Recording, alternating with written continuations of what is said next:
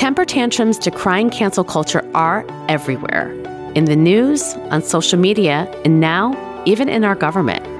But what's really going on? A new podcast demystifies the panic and dispels the many myths about cancel culture. It's called Cancel Me Daddy. It's hosted by Caitlin Burns, the very first openly transgender reporter on Capitol Hill, and our very own Oliver Ash Klein, who's actually my producer here on Brave Not Perfect, and one of the founding members of the Trans Journalists Association. Caitlin and Oliver Ash shed light on what they call the cancel culture grift economy, delving into the latest scandals, laughing at the most outrageous takes, and taking a closer look at whose voices are actually being silenced in these conversations. It's fascinating, funny, and often surprising show that I think you're really going to enjoy. Subscribe to Cancel Me Daddy right now, wherever you listen to podcasts, or you might get canceled. Hi, I'm Reshma Saujani, the founder and CEO of Girls Who Code. Welcome to Brave, Not Perfect. On this podcast, I talk with up-and-coming changemakers who are leaving their fear of failure behind and letting bravery lead the way. You'll hear from incredible people who are using their skills and talents to make a difference in their community. And I'll ask them about the moments where they decided to be brave, not perfect. Today's episode is a special sneak peek at Sisterhood, a campaign from Girls Who Code that's celebrating the power of girls. I had the chance to sit down with Lizzo, who's a big part of the campaign. She's this incredible singer, dancer, rapper, musician, body positivity advocate. I mean, basically everything that you can possibly imagine that's amazing, she is. And if you haven't heard of her yet, give her music a listen. I'm in the process of training for the half marathon, and I listen to her music all the time. Once you start listening to her, you're going to wonder where she's been your whole life.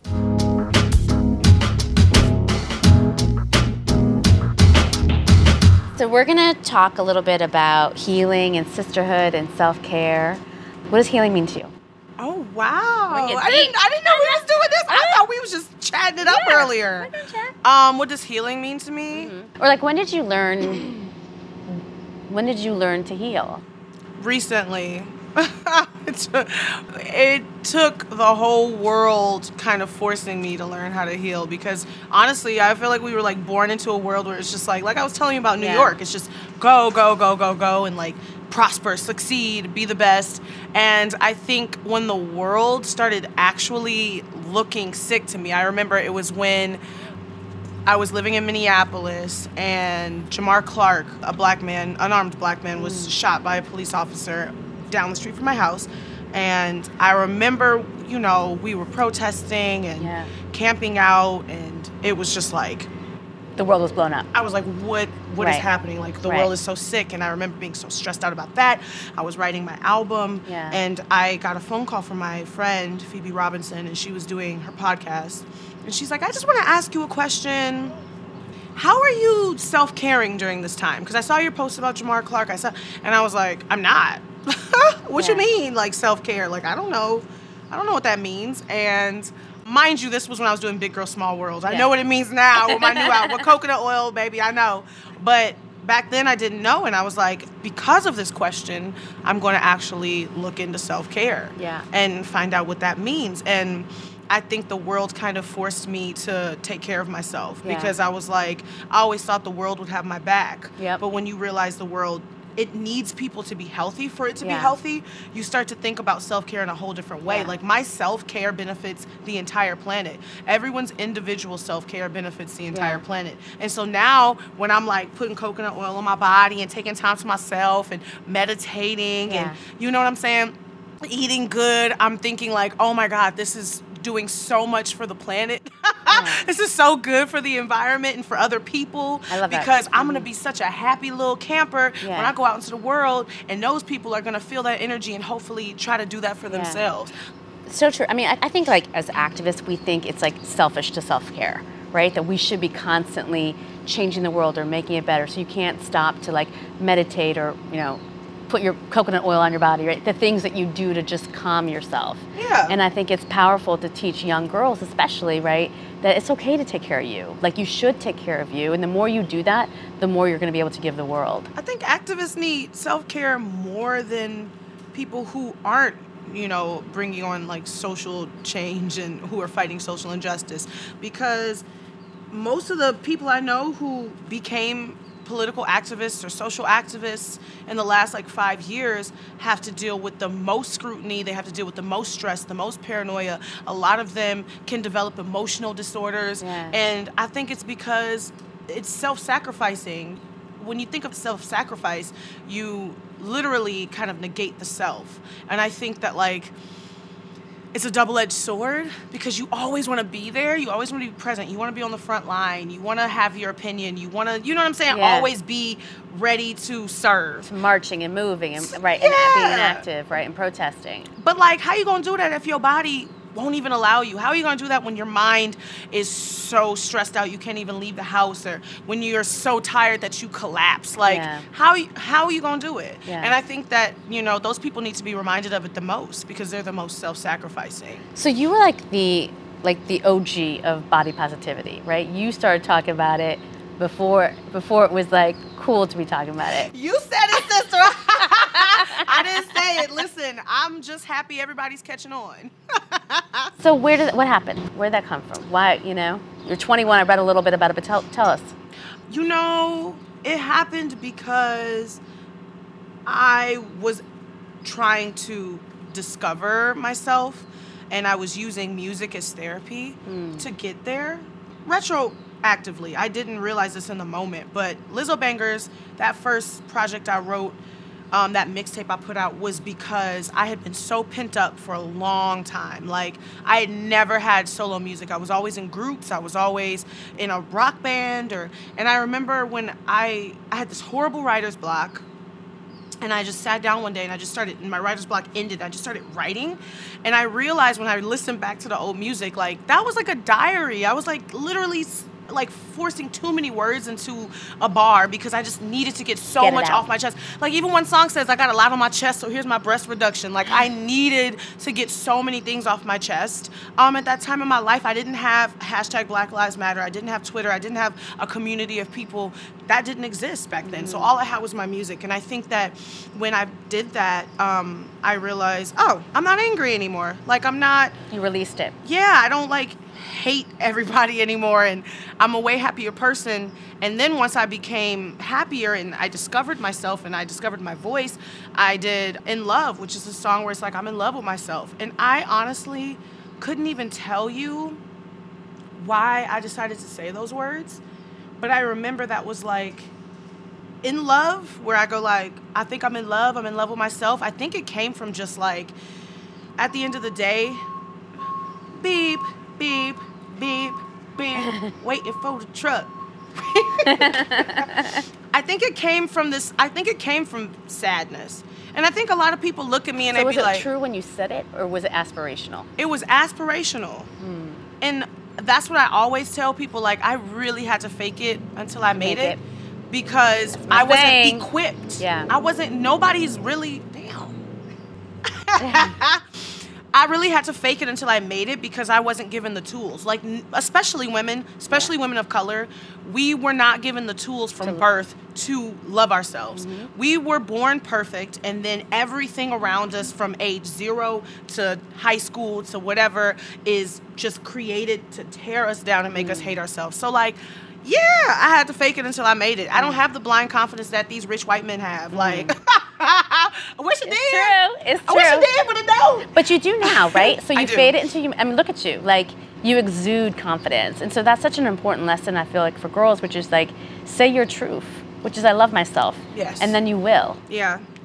People, it's hard. Like, I do this thing every night on stage. It's like, I tell everybody to look in the mirror after the show and say, I love you, you are beautiful, and you can do anything. And I tell them, like, say it. Say it now, because I don't believe you. And they go, okay, I love you, you are beautiful, and you can do anything. And they do it, and I'm like, okay, I really hope they do this when they go home. And I get so many DMs from people being like, you know how hard it was for me to say that at your show? Or you know how much, like, I went home and I said it and I started crying because I couldn't even believe I was saying this to myself. We don't say that to ourselves. And it's trendy to say it now. Like, I love myself, bitch. Me. But it's like, we really need to mean it. You know, I don't want this to to just be a trend that comes and goes. Like, I want people to say it and actually mean it. Don't just say it because it's cool to say right now. I'm writing a book called Brave Not Perfect. It's all like about this. Like, we're taught to be perfect, and it's almost, we need bravery, right, to like quiet that voice in our head. But it's almost from the time we're little, right, we're taught as girls to be modest. Right? Don't talk about how pretty you are, right? Don't talk about how you feel. Like, put other people's feelings before yours. And then we wake up and it's almost like we hate ourselves, right? And we've created a life that has no joy for us. And so this stuff has to be untaught. And I think that that's powerful, of like looking in the mirror and saying, I love myself. And how radical that is for women to do that. Isn't that wild that that is like not the norm? Like, that's the challenge. Whereas men tell themselves they love themselves every day. Oh my God. We don't need these hoes. Just ain't shit. Oh, why would I bleep one word but not the other? Yeah. It's weird. Like, we do hate. Yeah. Like, if the media had its way, we would all hate ourselves. Yeah. Because we're constantly being shown images that don't reflect ourselves. We're constantly being told to purchase things that will make us better, as if we're not good enough already. Especially as women of color, right? It's like we're not seeing images. I remember when I was little, I used to always look for a keychain that had my name, Reshma, on it.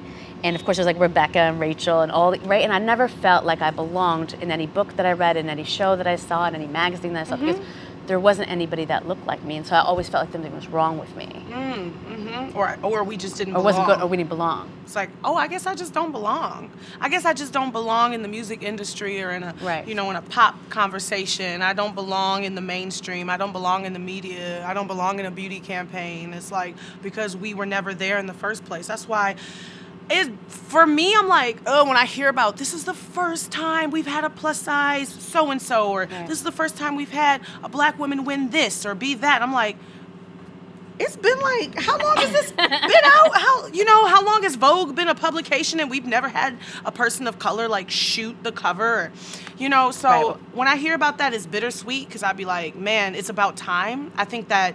and you don't want it to be one and done. Oh, we got Beyonce in September, so we're done for the year. Right. Or for the next 5 years. Or even like the Emmys last night, they were like, it's the most inclusive we've ever been. And there was so many people of color nominated, but still, when you think about the ratio, I think it was like 109. It's like the first 21 awards went to like a white man. And it was all white men who won. 2 people of color, and they were both black women.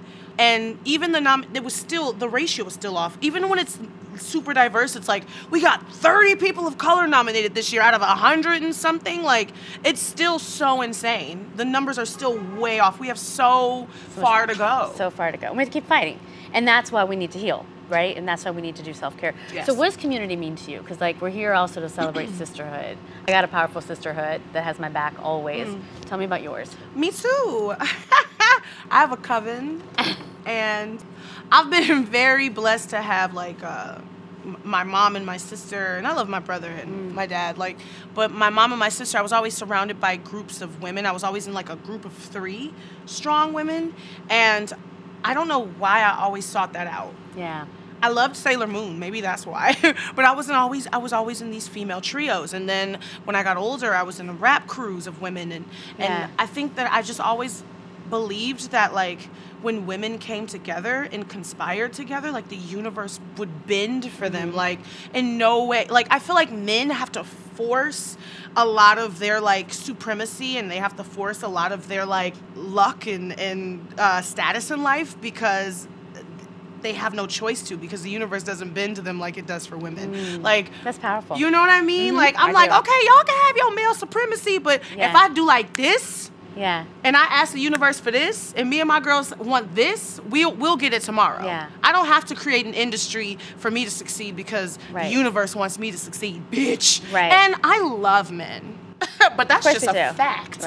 And I think that the girls who I have been blessed to have in my life, I think we're honest with each other. And I think that that's the most important thing about having a sisterhood, is like, there's a lot of bullshit in the world, and there's a lot of fake shit in the world. And I think that the people around you have to be honest with you, and the women have to be honest with you. And it's not just like a, yes, girl. And then say something behind your back. Right. No, it's like often. Like, oh, girl, no, I'm just kidding. You know what I mean? And I think that's why we see so many images in the media of like women being pitted against each other. Cat fights, mean girls, all that stuff. Because that's what they want. Because they know if they promote that, then we won't be strong and bold. But when we have a sisterhood, like we can do anything, like you said. And we talk shit to each other's faces. And it gets real. And I think like that's one thing, like men, I've seen my brother and his best friend get into a fist fight. Like a fisticuffs, and then afterwards be like, drink a beer. Right. I'm like, what is wrong with you? But at the same time, like, keep that same energy. Like, get it out with each other, because I think I love getting in fights with people. Like, not physical fights, but I love like the You like a good Twitter fight? Oh no, I stay out of that. I just mean when someone I'm close with or I'm getting close with, we get into an altercation. That first altercation, I'm like, oh, we about to get close. Right. Because when you go through something together, you get so much closer. Yeah. It's the most amazing. And all the drama's gone. Like we're just real with each other. We told each other how we feel. Right. Takes a little longer because we girls. You know, I got to get it all off my chest. We got emotions. But once you get it off, baby, can't nobody tell you nothing. Well, thank you so much. You know, Girls Who Code, like, this is like a powerful moment for us in like really celebrating global sisterhood. And we're so proud to have you as part of our family. Yay! So thank you, Lizzo. Thanks for having me. Yay! I could have kept talking. Lizzo's amazing, right? I loved getting to talk to her about body positivity and about girls and about her journey. To get even more Lizzo in your life, check out our sisterhood campaign. Girls Who Code, we've always been more than just about leading the fight to close a gender gap in technology. We're a movement. And above all, we are a sisterhood. Be sure to check out girlswhocode.com/sisterhood for the whole sisterhood album. You're going to love it. Thank you for joining me for another episode of Brave Not Perfect. Got a question for me? Send us a note at bravenotperfectpodcast@gmail.com or call in directly via the Anchor app on your phone. Until next time, this has been an episode of Brave Not Perfect with me, Reshma Saujani.